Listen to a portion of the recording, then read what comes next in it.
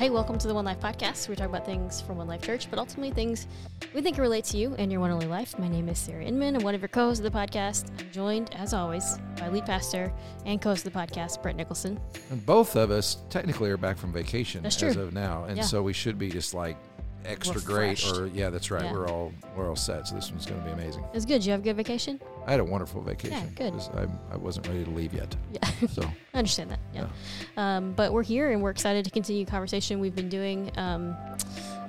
Over the past six episodes, I think, or so. And so today our guest is Dean Hall. Dean, thanks for joining us today. Thank you for having me. Appreciate it. Awesome. And Brett, will you tell us a little bit about what we've been doing through this series of the podcast? yeah, through the series, what we've been doing is because of the rise in the racial tension kind of issues that have been going on in our country and around the world since the death of George Floyd, and we just decided to set aside time to say, okay, let's listen, let's listen, let's learn, let's have people who have experienced racism in their lives to come and speak.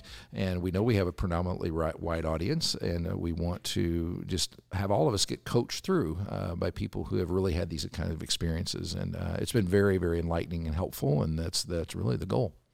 Yeah. Wow. And yeah, it's been something I think I love, just sitting and being able to listen and learn for sure, but also really just get to know people. It's always my favorite thing. I love doing that in general. And so we always love starting out kind of just getting to know you a little bit about you. So we've already learned just before recording that you have a lot of things that you've done, which is really fun. I'm having so That's much right. fun Dean's learning. the Renaissance man. That's how I think of it. What is it? I'll think of his name. It was a cartoon, Commander McBragg. You remember that? Commander McBragg. You don't remember Commander I McBragg? remember the name Come on, man. vaguely. He's done everything. Oh, okay. He's done everything. Commander McBragg. Well, that's the I wouldn't black give you that Commander name, but I McBragg. mean, when I'm talking to Dean, it's like anytime I mention anything, it's like he's got a story and a names he knows and Something he did. people, yeah, that's Oh, right. my Oh, yeah, goodness. there was a very eventful life, and that's a good thing. Very That's right. eventful life. Yeah, absolutely.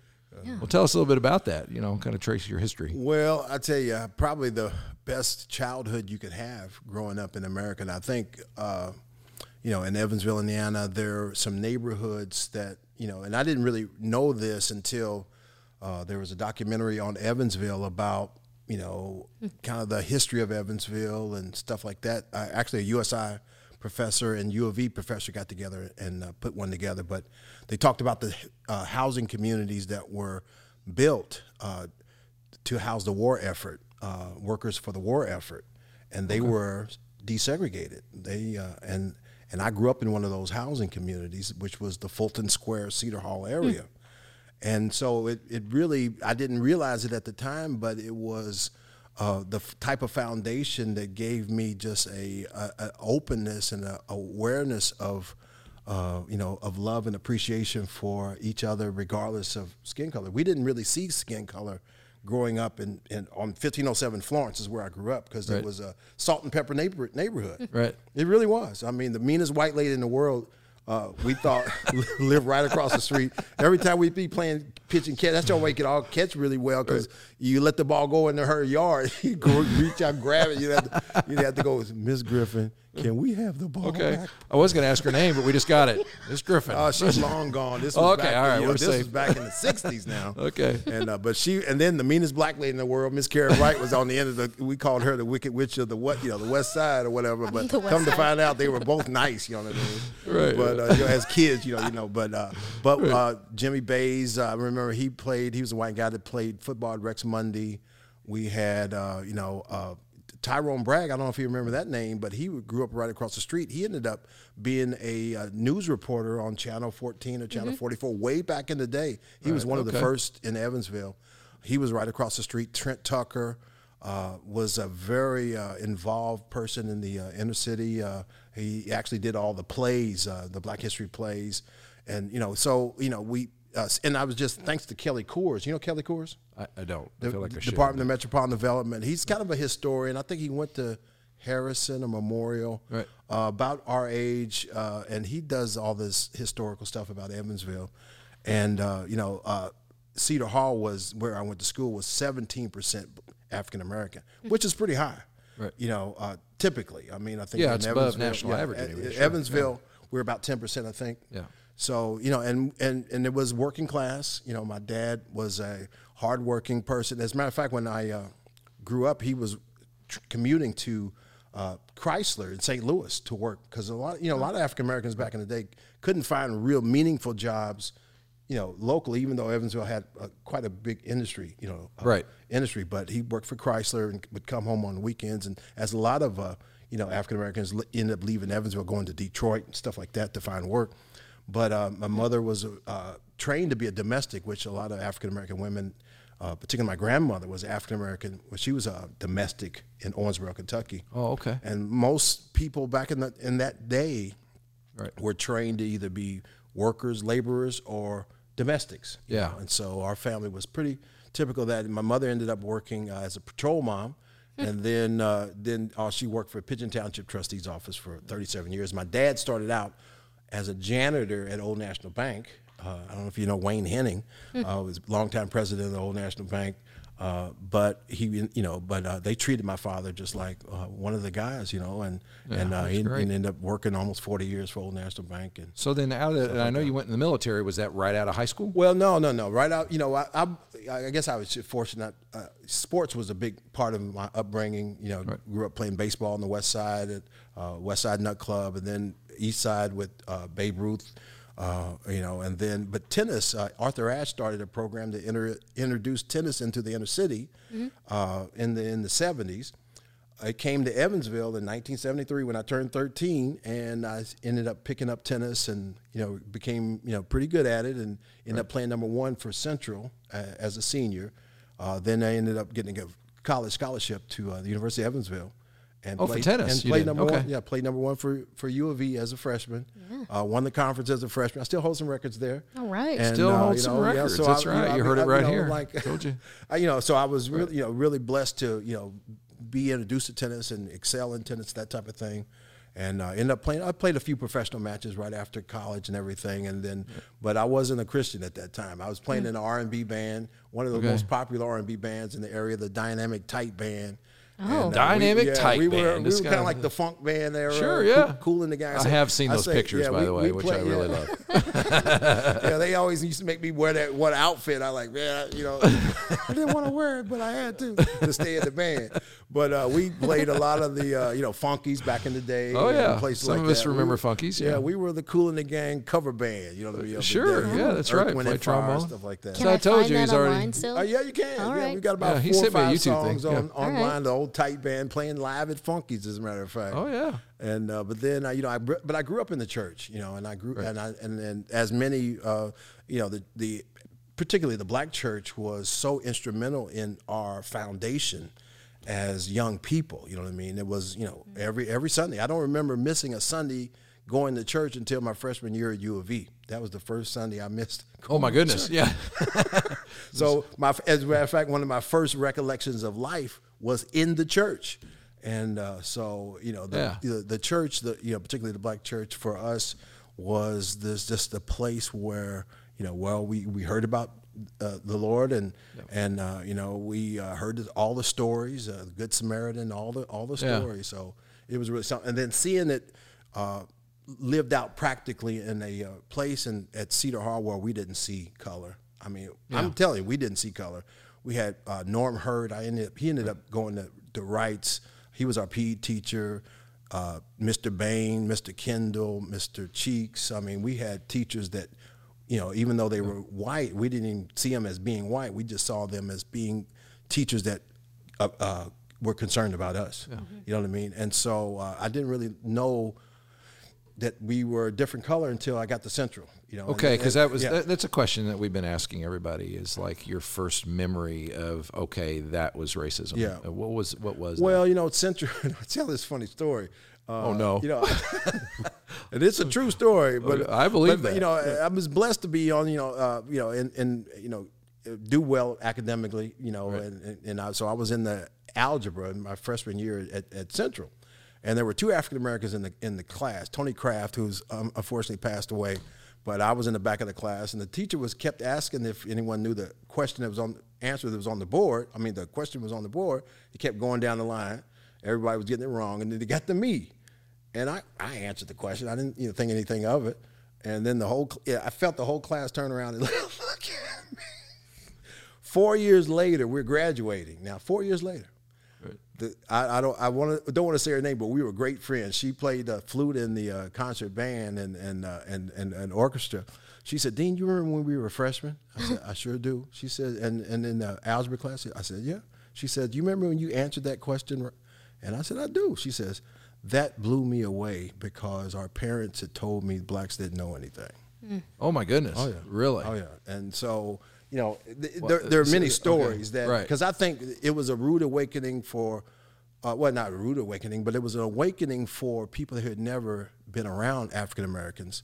They had only been told things about African Americans that were stereotypical or whatever.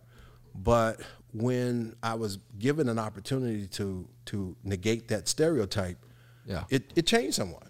Yeah, absolutely. And we're great friends to this day. I mean, and so I think people can change given the right experience, Yeah, absolutely. And so I was a baseball fanatic. I mean, tennis was really my fallback sport, and unfortunately, I was treated unfairly because of the color of my skin. I was the only freshman that practiced with the varsity as a freshman.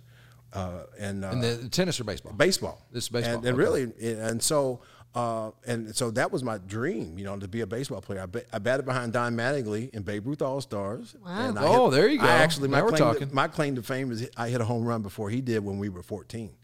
And so that I is put a one great out claim before to Don fame. did. And Did you hear so that, Don? Yeah. And then our team beat Don's for the championship. And we had 3 African Americans on, there's like 5 in the whole league, and we had 3 on one team. Yeah. And we beat his team for the Babe Ruth championship. And all right, that's all right. That works. Yeah, so we had a great coach, Gerard Benty. Yeah. I know Daryl Benty from U of E. He was the equipment trainer for years. One of these times you're going to ask me somebody I do know. But to be clear, though, Dean known knows everyone. Was on my team. Dean knows everyone, though. But Kyle He's done Bird, everything. these are Harrison guys. You should probably okay. know. Well, I've Harrison, known all these names, so I don't know. So anyway, when I was at Harrison, I was in a fog and I knew no one. Yeah, but I was just talking to Scott Gillis. Gillis wins cycle. Right. Oh, sure, yeah. Well, that one I do. Greg was on our tennis team. Okay. And Bill Asbury was our tennis coach, and Bill Asbury just unfortunately passed away. But you're talking about someone who treated me like a son. Yeah. And he did. And and that's what really, you had. I was being treated, unfairly in baseball, but then I had a person in tennis that treated me, with kindness and everything. And then Mike Owen, I don't know if you heard that name. Louise Owen, Archie Owen, Bossy. You didn't get outside, did you? She get outside. Louise Owen was probably one of the best, in her age I've group. heard of Archie. And then Archie was, and Mike Owen played tennis at Murray State. He was a football quarter, and he's a white. Leanne Owen was the second person to put a tennis racket in my hand. Wow. Darlene Bossy was the first. So in the tennis world, you didn't experience racism? Oh yeah, I did. As a matter of fact, I told you that story about going up to Jasper and always being called the N-word when you came to Jasper. Yeah, you did tell me that story. Yeah. So, but he didn't. Yeah. But I'm not a huge fan of Jasper either. I'm from Washington. You're from Washington. Washington and Jasper were rivals. And that's a little bit different. It's a little different. And Washington. Guy named Kevin Cassidy. We were freshmen at we were the same age, and we used to have some knockdown dragouts. I'm telling you, we had some tough matches, and you could tell he didn't want to lose to me because I was black. Oh, you could tell that. I could tell. I could feel it. Did he anyway? And the coach didn't want him to lose to me either. Coach Yarborough. I still remember his name. Right. And so the freshman year, knockdown, drag out. Not much love between us. Next year, I think he beat me our freshman year. Sophomore year, it's still tight, but I think I would start winning. And then by the time I was a senior, I was pretty much. I advanced pretty well, and I beat him pretty easy. He was happy for me. He'd heard I was going to get a college scholarship. And, that's cool. Yeah, he was happy for me. And so was Coach Yarborough. So, what started out as, a position of maybe animosity or no love ended up being respect and friendship. So things can happen and things do change, you know what I mean? Yeah, absolutely. Absolutely. So, That's hopeful. So when you go to UE, you did all that, and I'd asked about the military, and just as you're tracking as you go into the military, which you went in the Air Force. Well, no, initially you went in there sometime. I went to the Marine Corps first. You know what I mean? Oh, I was a well, Marine, that I didn't know. Can't Okay. leave out the Marines. You know what I mean? Okay, so you go in the Marines as a reservist. Did you experience it there? Oh, I tell you, one of the things that I felt in the Marines was appreciation of being African American and serving our country, because the Marines had a very substantial percentage of African Americans in the Corps. Right. I mean, I don't know what their percentage is, but I would think it's about 20%, maybe 25%. Right. Okay. You know, so to see that type of representation and really being in the defense of our country. And Marines on top of that, I'm telling you. I mean, that's right. It doesn't get any better than the Marine Corps. Yeah, you know that's what I mean? right. So that really gave me a real sense of pride, and you could not feel racism, you know, in the military. And I've always thought, even in the Air Force, that the military has it hasn't always been that way. Right. Yeah, But it's kind of been ahead of the curve in regard to race relations and the treatment of African Americans, you know, and it took a war for that to happen. But, you know, the military has kind of been out in front of, you know, of that type of equality, so to speak. Yeah, and because so, you get the feeling that the drill sergeants treat everybody bad. Oh, yeah. So it doesn't matter. And when you're on the battlefield, you know, I mean, it's in one of my favorite movies is Dirty Dozen. You know, I don't know if you remember when Jim Brown, the Jim Brown character, Right. the guy from Alabama or something, just hates blacks and he hates Jim Brown. Yeah. Until Jim Brown saves his life. Right. Yeah, funny how that Then works. he's a fan, you know. He's Jim Brown's biggest fan. And typically that's how things can happen, you know what I mean? Exactly. People can change, you know. Yeah. They really can. But then after, you know, I got into the Air Force, I went to seminary at Oral Roberts, came to the Lord at Tulsa, Oklahoma, where, you know, you spent some time. And my now ex-wife is from Haiti, and so we lived in Miami for a while and Little Haiti and that type of thing. And I was a church administrator. Then the Lord opened up the door. I'll skip a lot, Lord, to go into the Air Force. And as a chaplain, you're basically pastoring a worship service because, you know, demographically they look at, okay, how many, you know, Protestants do we have? How many Catholics, whatever. Then how many African Americans do we have? Okay, we need a black chaplain for them. So I remember that's how it works. That's how it works. But I remember being put over the gospel service, and I quickly realized that the gospel service stood for black service, right? So it's basically what it said. Okay, yeah. So you know what I did? Because, you know, listen, I'm from Evansville, Indiana, and I have so many wonderful friends who are not black. And I didn't want to be a part of a service that didn't feel like it was welcoming to, you know, to all. And so I changed the name of the service from the gospel service to the inspirational service. Didn't do much different other than change the name and incorporated some praise and worship. And I tell you, it worked. I mean, we were the most diverse service on base.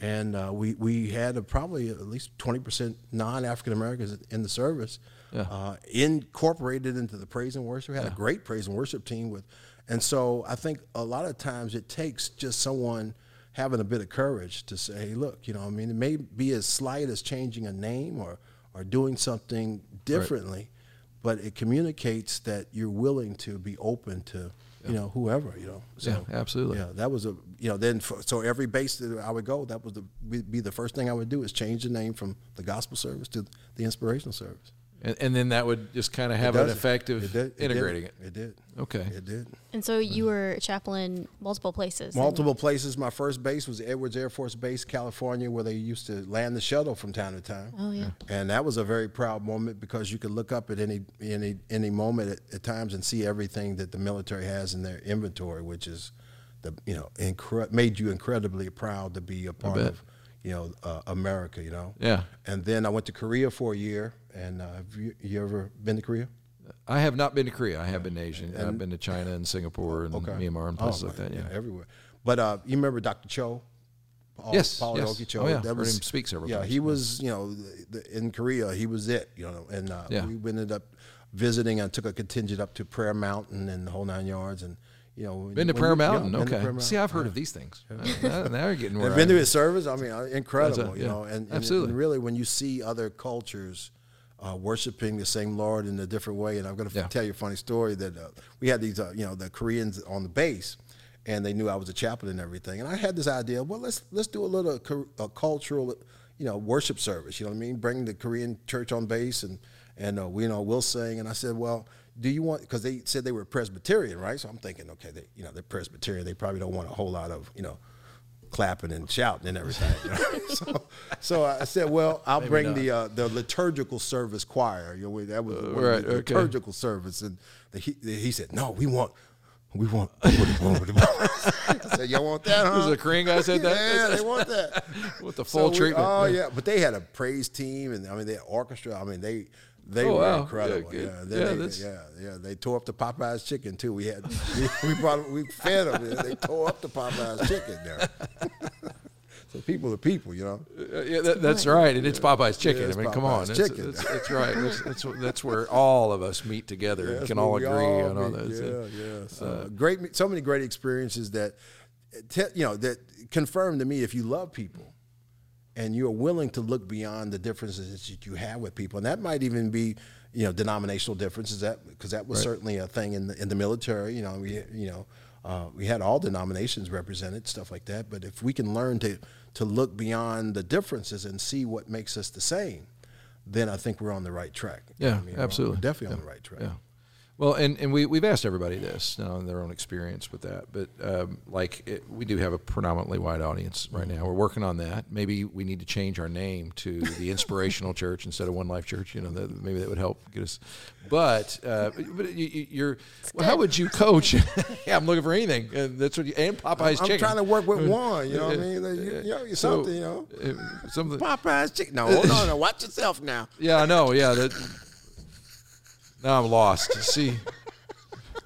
Anyway, so how would you coach a predominantly white church and white audience, like when it comes to racial reconciliation issues? And I want to be a part of the solution, and I don't want to be racist. I don't want to be anything like that. But how can? What are some things that could be done? And how would you coach? Maybe don't try too hard. Don't try too hard. What does that mean? I'm just teasing you. I mean, a lot of times you can, I think the organic getting to know is better than the forcing, or just trying to push it, you know what I mean? Because a lot of times people, they want to be in their comfort zone and they don't want to go too far out of it. They might venture out a bit. So I think that, doing things and just recognizing that, we are different and there are differences, but, a lot of our, the same things you enjoy, I probably enjoy, what I mean, in certain respects. Right. And so I think if we can meet on or at certain activities and events and things that we can see eye to eye on, then hopefully there's an organic sense of, wanting to get to know someone. Because I think that's before you get to know someone, you have to want to get to know someone, Yeah. So we got to whet the appetite a bit. Yeah. But I think the main thing is, one is just, loving your neighbor as yourself, you know what I mean? And then who is your neighbor? The neighbor is a person that doesn't look like you possibly, and whatever. Yeah. And then having the courage, because the story of the Good Samaritan, I mean, there were, a religious priest that had a chance, but he walked on the other side, and he had other people that intentionally avoided someone who obviously was in need. But the Good Samaritan, he went beyond, and so I think that we have to be willing to go beyond in certain ways of communicating, love, unconditional love for each other. You know what I mean? Yeah, I think if some in the white community, I think there might be a perception that there's mistrust coming from those within the black community. Well, and you've talked about, you have a lot of relationships with a lot of people that are white and all that. So do you think that's true? And I think if it is, it's because people have not had the experience of having the opportunity to trust someone. I mean, a lot of times, right. You can mistrust someone from a distance, but if you have an opportunity to get to know someone, I think people can make up their own minds, whether or not they can be trusted. So I'm, atypical, and many of us are atypical in the fact that we did have a lot of interaction with whites growing up that gave us a perspective, more of a perspective of openness. So at the same time, you might have a few that you can't trust. I tell you, I have, more than a few that I can. So I think that, if we focus, focus more on, giving opportunity to trust each other rather than building a wall that because of the past, we're not going to trust each other or whatever, I think we'll have a great opportunity to ultimately come together, Yeah, we will. Well, and we heard this said a lot, and I know you're, among other things, one of the things you serve as an associate minister at your church, which is Zion Baptist. We've had Keith on, and Sure. And you do that somewhere in there when you're doing these other things. So, but everybody talks about the most segregated hour in the entire week is Sunday mornings, and I always feel guilty about that. But on the other hand, I'm not exactly sure what to do about that because there are cultural issues, and no one's against anybody. Sure It's just, but any thoughts about how to bridge those divides or try to do things that might solve that? You know what I'm asking? Yeah, I mean, I do, and I think that there's so many things that are possibilities, but one, you are who you are. I mean, you like the kind of music you like because that's who you are, you know what I mean? And there are people that gravitate to a worship style, and I think that's primarily where our differences are. Our differences are more in worship styles, right? And what we relate to from that element. A little bit of an infusion of music style or a different worship style at times that might just introduce an element of right. A different way of expression. I think that we all get comfortable with our own way of expression, and that's white and black. You know what I mean? Sure. And so I think that we can find ways of really finding avenues where, because we sing the same songs. I don't know if you knew that. No, I didn't know that. We do. We sing the same songs, but y'all. What were you about to say? Y'all clap. Y'all don't play them as well? Y'all listen. I don't say all that now. Y'all got some good musicians now. But when I remember when I was at Oral Roberts, the white brothers and sisters would clap on the 1 and the 3, and we clap on the 2 and the 4. You know what I'm saying? Yeah, that's right. And there would be like a little tension between, okay, which one is right now? Which one is right? Well, which one's better? I can tell you. It's Well, what you do. Yeah. Mr. Sprinkle, my white school teacher, music teacher, would tell us the 2 and the 4. That's funny. One. That's the appropriate one. But every once in a while, you just got to go with the 1 and the 3. You know what I mean? Yeah, you do. That's right. Yeah.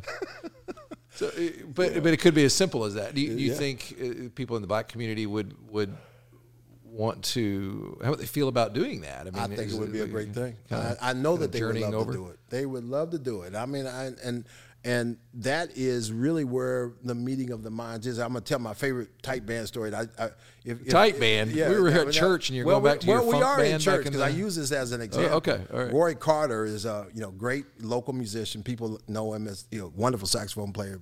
And we were in a tight band, and we were playing in the Club Paradise for the first time. And the Club Paradise is black club. Okay. So Roy's the only white dude that's coming in this club, right? You know what I mean? So he's setting up in the band, and guys were giving him a bad look. They said, "What's he doing in here?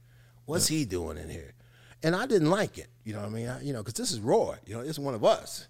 Right. And I said, before when we got started, I said, well, let's play a Mr. Magic, features it's a classic sax song, Grover Washington, that features it's going to feature Roy. Right. Well, Roy gets up there and we play Mr. Magic. He didn't buy a drink the rest of the night. And it was that, you know what I mean? And so people can change, you know what I mean? Sure, They didn't want him in there. And then all of a sudden, they appreciated the fact that he's a musician, and he played a song that we all could relate to and that type of thing. And then now everybody loves everyone. But because it doesn't come across as passionate and white churches, do those in black churches interpret that as a lack of passion or lack of being fired up for the Lord or anything? I think it just, there's a lot of experiences that, unfortunately create a depth of emotion that, kind of correspond to that emotional release through music. Right. That, maybe, I don't say that, whites don't go through difficult situations, you know what I mean? Right. But I was, who was I thinking? I saw a comedian on, and he said, it's the black people that invented the blues. We invented the blues. So we have a unique, interpretation of life. Right. Yeah. Well, that makes sense. You know what I mean? Sure. But as you see, the day changing, that there are a lot of whites that are going through the same things. They're being downsized. Right. Their jobs are being lost, and the economy or whatever. So they're experiencing some of the same things that we've experienced, on a daily basis. A daily basis. So invented the blues. Yeah, I know what you mean. Y'all singing the blues now too. You know what I mean? Stevie Ray Vaughan and all of that. There's a lot of good music coming out, right? Yeah. So you know what I mean. And so when we learned that we do have the same experiences, right. and how we express those experiences or release those, feelings that we have through experiences, I think that's where the coming together. Because it's just so I hate to keep ramming on about it, but I think that if we just try to experience each other and experience the love that God has for us and we can have for each other, everything's gonna be all right. Well, that's a pretty good way to transition to what I want to kind of close up with, because I want to make sure we talk about the Evansville Community Development Annex. Thank you. And I'd love for you to tell us a little bit more about that. You were telling me before we started recording, and just tell us a little bit about what that is. Well, it's the old Laborers Hall. They built it back in the 50s. It looks like a school. It's located at 315 Taylor. The police were using it as a substation. It's right in the heart of the urban community on the south side, near Riverside and Kentucky, not too far from it. No, I'm sorry, Riverside and Governor. Okay. And it's a mix of kind of for-profit, non-profit entities. I really believe that economic development is one of the the avenues that the black empowerment or black actualization can come forward.